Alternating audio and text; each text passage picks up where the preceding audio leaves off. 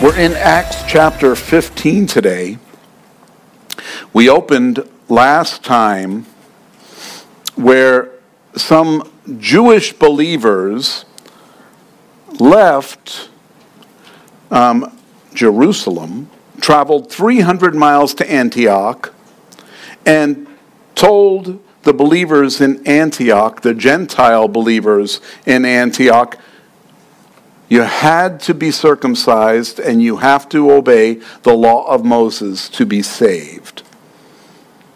And needless to say, that probably was a little shocking to the Gentiles. But Paul and Barnabas said, hold on, no, there's no such thing. You don't have to do that. This is wrong. And they had a contention with them. And so they decided to send them back to, Paul and Barnabas, back to Jerusalem to find out what the apostles thought, what the council thought. And so they did. They sent them back. They went and discussed it. They had a council, and they got into a tizzy about it. But at the end of it, they all agreed. This is what needs to be done. We agree that this is what God wants from the Gentiles. And now they're going to send them back to Antioch with the message of what everyone has agreed to. We, as believers, have the Holy Spirit living within us. And so when we pray about something, dwell on it, what is it, God, you want done? As we focus on what God wants done, the Holy Spirit speaks to each of us, and then we find that we are in agreement of what God wants done. We are all in one accord in what God wants to accomplish, and then we move forward in that. If we can't be in one accord, then maybe we have to pause and wait until we hear from God to tell us what He wants to do through the Holy Spirit.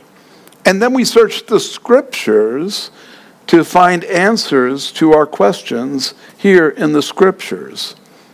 And quite often people make decisions without prayer, without seeking the Scriptures, and they just make decisions, and then after they make decisions, they're not happy with the results of what takes place.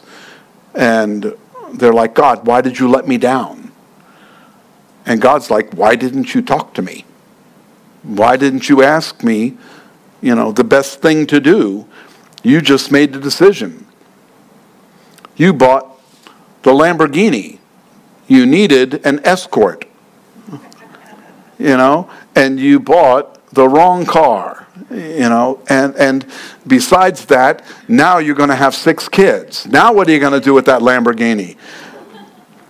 And we tend to do things without thinking ahead, and so we need to do that. But today's message is titled Good News for the Gentiles, and we're going to pick up in verse 22, where it says, Then it pleased the apostles and elders with the whole church to send chosen men of their own company to Antioch with Paul and Barnabas, namely Judas, who was also named Barsabbas, and Silas, leading men among the brethren. And so Paul and Silas went to Jerusalem. They all came to the council and conclusion of what the council said. And now they say, you know what, we're going to send them back, and we're going to send Barsabbas and Silas with them. These are leading men. You wonder who said they were leading men. How do we know that they're leading men?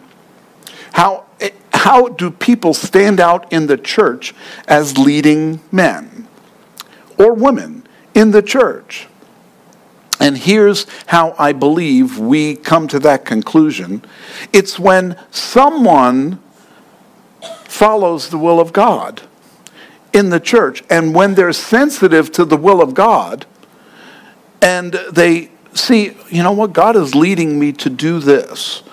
and they do it, it may be something as simple as, oh, you know what, there's a mess over here, I'm going to go clean it up. Or there's a person over there, I can see that their countenance is really down. Let me go over there and greet them and pray for them. Or just fellowship with them. Sometimes we want to pray for people to try to solve their problems. Sometimes it's better just to listen to them. And that takes a burden off of them. You don't always have to solve problems. If you're married, you know this. Because you can't always solve the problems of your spouse. But listening to them is good. It's a good start. Men, we like to solve problems, right? And I'm not saying, women, you like to cause problems. That's not what I'm saying. That's not what I'm saying. All right, let me get back in the Bible before I get in trouble here. Verse 23. They wrote this letter by them, the apostles, the elders, and the brethren. Now, whenever they wrote letters, they started out writing who it's from. We always put the name of who it's from at the end. They put it right at the beginning. The apostles, the elders, and the brethren, to the brethren who are the Gentiles in Antioch, Syria, and Cilicia. Greetings, since we have heard that some who went out from us have troubled you with words, unsettling your souls, saying you must be circumcised and keep the law, to whom we gave no such commandment, it seemed good to us, being assembled with one accord, to send chosen men to you, our beloved Barnabas and Paul, men who have risked their lives for the name of our Lord Jesus Christ. And see, Antioch already knew that. That's where Paul and Barnabas sent out their first missionary journey. They had already heard Paul got stoned outside of Lystra, and they tried to kill him. And then, or was it Iconium? And then he comes back into Antioch, and they told him all of these things. So they know this already. We have therefore, sent Judas and Silas, who will also report the same thing by word of mouth. For it seemed good to the Holy Spirit, key thing. It seemed good to the Holy Spirit. It starts with the Holy Spirit. It seemed good. It wasn't, it seemed good to these guys and then the Holy Spirit came on board. No, it seemed good to the Holy Spirit and to us to lay upon you no greater burden than these necessary things. That you abstain from things offered to idols, from blood, from things strangled, and from sexual immorality. If you keep yourselves from these things, you will do well. Farewell. So here they write to the church in Antioch and to all the Gentile churches, actually. This letter is going to be sent around to other churches so that wherever there are Gentiles in the church, they're going to receive this message.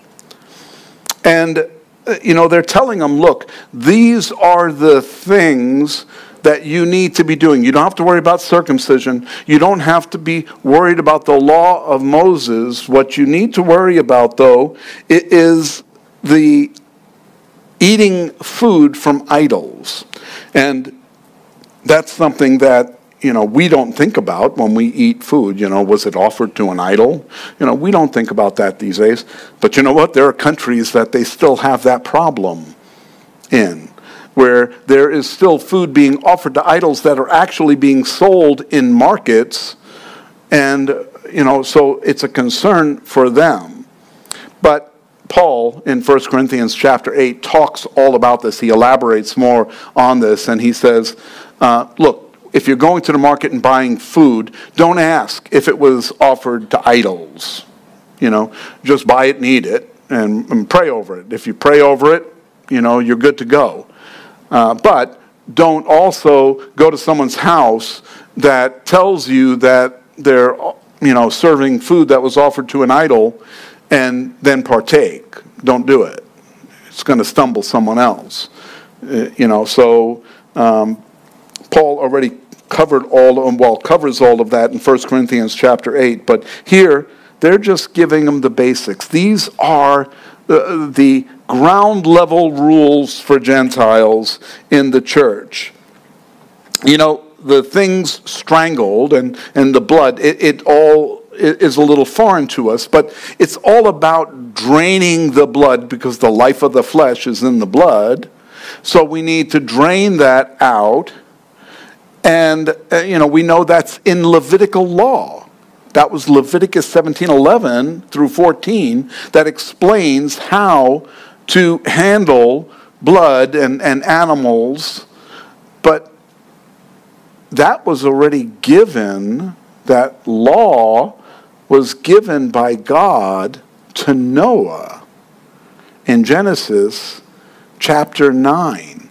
Before there was an Israel, before there were Jews, in Genesis chapter 9 verse 3, God says, every moving thing that lives shall be food for you.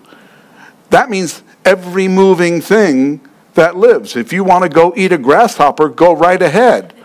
John did, and he enjoyed it, but everything that moves was okay to be food.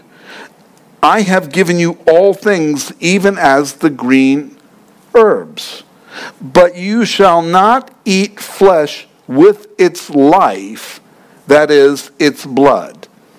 So here it is in Genesis chapter 9, at the very beginning, where God opens up all foods to all people. It was later on that the Jews were told they had dietary restrictions on what they could and couldn't eat. The Gentiles, at that point, were allowed to eat whatever.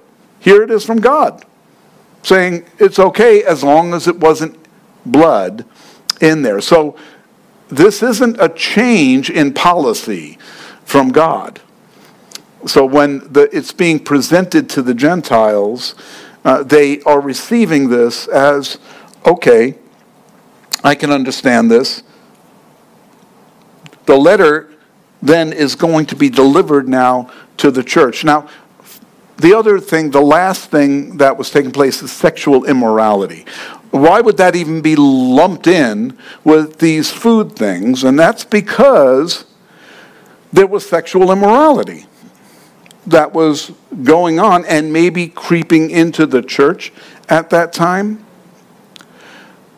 We see it today in the form of the church accepting any lifestyle into the church. It doesn't matter if it's biblical or not. Love is love, right? So if you love someone, it doesn't matter what sex they are, if they even know that they are a sex. You can just love them and then it's okay. And while we can chuckle about it, it's sad.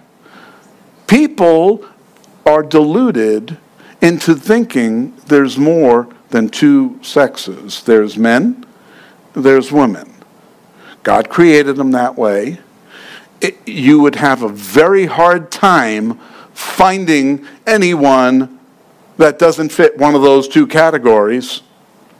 The only time that you'll find someone that doesn't fit one of those categories is when they divert from the Bible, when they walk away from the truth, and they decide what to believe. And that's really what it comes down to. People have decided on their own that this, and you know what? The church is okay with it. There are many churches out there that have now accepted that lifestyle into their church. But here we see sexual immorality is a problem, and that they were supposed to abstain from sexual immorality. That means no sex outside of marriage, no man-on-man sex, no women-on-woman sex.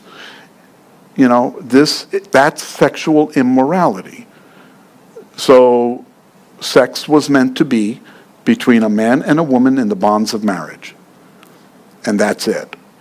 And so they clarified that to make sure that they fully understood this. If that was clarified there, isn't it just as important today?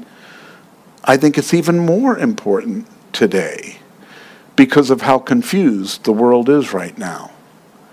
Now, that doesn't mean we should hate anyone that thinks anything else, that believes anything else, that's doing. We don't hate them. We love them. We can't condone what they're doing, but we love them. They're children of the living God if they accept him as their Savior. They can do that. Even people that are living in sin right now. Like people that are abusing their spouse at home. People that are stealing from their company and robbing banks. People that have drug and alcohol addictions that are killing their own bodies. They can all be forgiven. I know. I'm one of them. I've been forgiven. And so here, as I present the gospel to you, it's not because I have supernatural understanding of something that was... No, it's just because it's plain. It's simple. And that's where we see the book of Acts, and we could say, hey, this applies to us.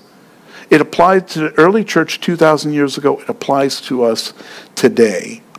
So when they were sent off, they came to Antioch, and when they had gathered the multitude together, they delivered the letter. So here's the multitude that's gathered together, all of the Gentiles, even the Jews that were in the church there. They were gathered. They want to know the result. What you don't realize is that they did not take a Delta flight to Jerusalem, went and talked with the apostles, and then a day later, they stayed overnight to get some rest, and the day later they flew back, because it was 300 miles. They flew back to Antioch, and now they're going to deliver. It was weeks, probably months, that they were gone on this trip. They didn't get to text them and say, hey guys, good news. So, can you imagine what these Gentiles were going through? When Paul and Barnabas left, all they knew was that they were told by these guys from Jerusalem that they were not saved because they weren't circumcised and they weren't following the law of Moses. And so they were going to go find out. Can you imagine living during that time saying, I hope I don't die before they get back because I may not be saved? They were probably concerned, and I would even go as far to say that some of them may have actually gotten circumcised just so that they can be sure that their bases were covered. But remember, Paul actually had Timothy circumcised, before he went out in the ministry with Paul. He had him circumcised so that he can show them that he was, one of them. But he didn't need to be. It was just something Paul felt a burden for. And Timothy was crazy, so he went along with it. When they had read it, they rejoiced over its encouragement. They just heard that they were saved and that they didn't have to do anything different. They didn't have to do anything unusual. They just had to cook their steak differently. That's all. And they were good to go then at this point. Now, Judas and Silas themselves, being prophets, also exhorted and strengthened the brethren with many words. And after they had stayed there a long time, they were sent back with greetings from the brethren to the apostles. However, it seemed good to Silas to remain there. Paul and Barnabas also remained in Antioch, teaching and preaching the word of the Lord with many others also. And so, the good news, they delivered it, and the burden had been lifted. Grace was the rule of the day. Circumcision, the law of Moses, that wasn't what people... There are Christians today that still put themselves under the bondage of the law of Moses. I have friends that won't write the name G-O-D. They put G_D. That's not his name. That's his title. So doing that just shows that you're being legalistic. You're not understanding who God really is. And so when people put these things like, oh, I only go to church on Saturday because that's the true Sabbath. You know when the true Sabbath is? Every day. Every day is the day that we're supposed to be worshiping the Lord. I'm supposed to give my life to the Lord every day and live but Paul says, hey, if they want to celebrate holidays and make them more important, let them go ahead and do it. If they want to live every day, then let them do it. Let everyone be satisfied in their own mind. So I don't go out there trying to find people I disagree with theologically, biblically, doctrinally. I don't go and try to find them and say, oh, you guys are off. You guys shouldn't be, I'll teach it from here because I want you guys to know what the Bible says. But at the same time, if you want to put an underscore in G-O-D, it's not going to take away your salvation, and I'm not going to stop you. I'm not going to tell you, oh, you shouldn't do that. It's whatever you want to do. But pray about whatever you do. Because whenever we do something for the Lord, we shouldn't be doing it in our own power. We should be doing it because the Holy Spirit led us to do that. Because the Holy Spirit guides us and leads us. He is the one who knows how to worship God the best. Do you know, if we don't have the words to pray, He will fill in the blanks. We're told that, when we don't have the words to pray, He gives us utterances, and it's called tongues. It's what you do in a prayer closet when you're praying and you have no idea, and all of a sudden you hear, from your heart, from your soul, words coming out that you don't understand. That's the Holy Spirit speaking.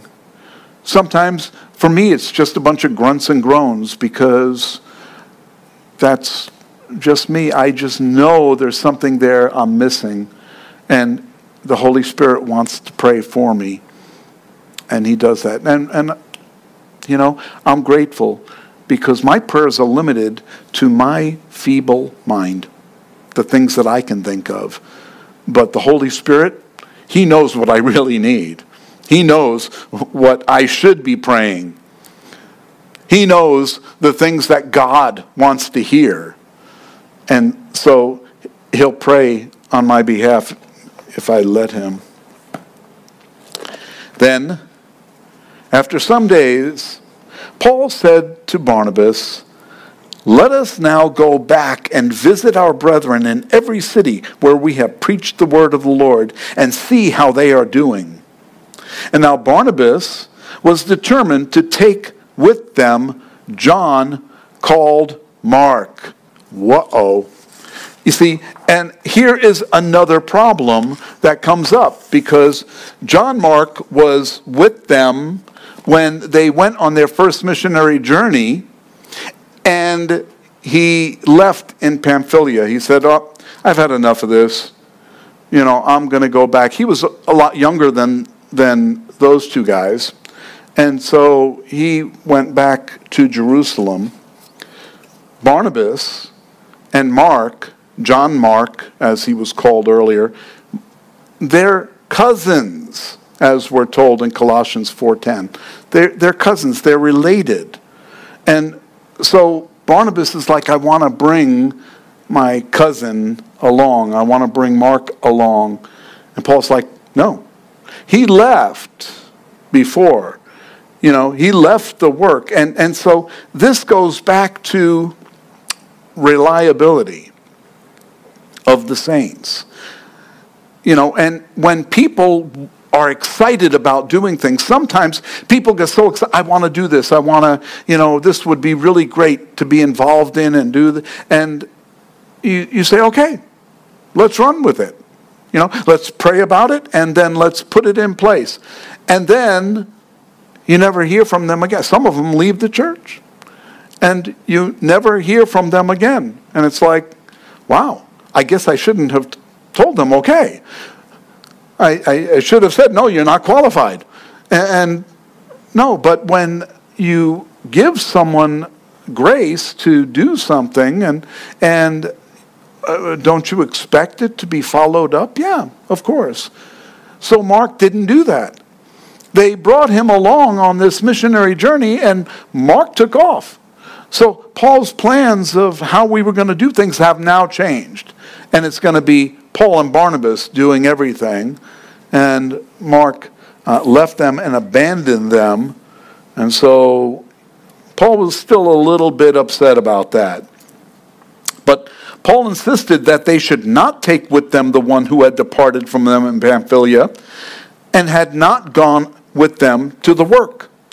Then the contention became so sharp that they parted from one another. And so Barnabas took Mark and sailed to Cyprus, but Paul chose Silas and departed, being commended by the brethren to the grace of God. And he went through Syria and Cilicia, strengthening the churches. And so here we see another contention. We saw the first contention when the Jews came from Jerusalem and came to Antioch saying you need to be circumcised and you need to follow the law of Moses. Then there was a big contention about that. Then they go to Jerusalem and present this to the apostles and the elders and the disciples, and there was a contention there. There were some that were saying, no, you got to do this. And others said, no, they don't have to do that. And then they prayed and the Holy Spirit directed them, and then James made the decision, this is what we're going to do. And then now there's another contention that happened here. By the way, I want to remind you that none of the people that caused the contention are listed here. We don't have any of the names of those people that caused trouble. We only have the names of those who were faithful in seeking out the truth and coming up with solutions, who were led by the Holy Spirit. Why do I say that? Because it's not like Paul, he called out Philemus and Hymenaeus, whatever those two guys' names are, that nobody is able to pronounce. And those guys were called out for being troublemakers. But here, none of them were called out, and I'll tell you why. They were brothers and in the Lord. They were... yeah, they stirred up a little trouble because they brought some doctrine that wasn't valid, but they were brothers in the Lord and they worked it out. And so it didn't need to be exposed who those were, because eventually they came in line with the Holy Spirit. And Paul and Barnabas had dissension and they divided about this. And now, Paul goes with Silas, Barnabas with Mark. God took dissension and created two teams instead of one. And now you're doing twice as the work. Because now instead of one team going out, you have two that are going out. And so you're getting twice as much work. When there was dissension and persecution in Jerusalem, the church fled to the outlying areas like Antioch. The church split apart and went everywhere. The word wouldn't have gone out like it did unless there was persecution, unless there were trials there that caused the people to disseminate. And so sometimes when we have persecution, when we have trials, when we have things that cause us to do something, that God can use that just as well. Sometimes when people are in the church causing trouble and they leave, we think, oh, no, we're losing people. And Chuck Smith used to like to say they're blessed subtractions. They're going to go bless someone else. And they're blessed subtractions. And I think that that's a good way, because this isn't my church. This is the Lord's church. And so as long as we are serving him, the church thrives. When we start getting focused on ourselves, the church struggles. But that doesn't mean that we go start a new denomination. It means that we go to the Holy Spirit and we work it out, just like they were doing in the early church. By the way, Paul, he got back in fellowship with Mark. In 2 Timothy chapter 4, verse 11, Paul is writing and saying to Timothy, "Only Luke is with me. Get Mark and bring him with you, for he is useful to me for ministry."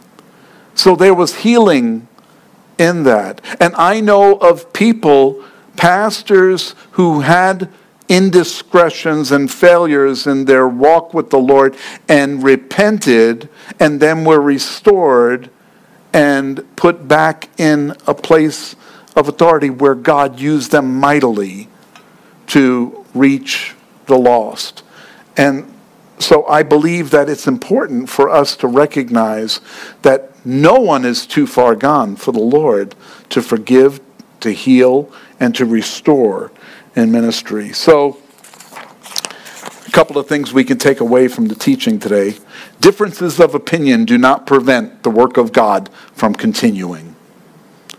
You can still be fully in God's will and able to do what he wants you to do, even if you don't agree with someone else. And the second thing is we should be careful who we yoke ourselves to. You see, those believers in Antioch could have heard the guys coming from Jerusalem and said, okay, well, I guess we got to get circumcised, and I guess we have to go ahead and start following, the law. And that wasn't true. So we don't just agree with someone because they tell us something and they appear to be knowledgeable. I'm going to include myself in that. If I tell you something that just sounds a little off, please check it against Scripture. Everything, if it sounds a little off and Scripture proves that it's off, then I'm wrong. And please tell me. But if I'm telling you something from Scripture and you don't like what I'm telling you, please come and tell me. And then I'll tell you. And we'll study it together. And we'll go through the Scripture together. Because I'm not the final authority. He is. And I want everyone to trust him, not me. But I'm going to do my best to stay true to teaching what Scripture tells us. So finally, when we fill ourselves with the Word of God, we'll find it easier to identify false doctrine. When we know what the Scriptures say, and someone tells us something that isn't true, the hair on the back of our neck will stand up. And no, that's something that happens to me, but it's personal. And somehow the Holy Spirit will speak to you, but you need to know the Word first. You need to have that knowledge of the Scripture.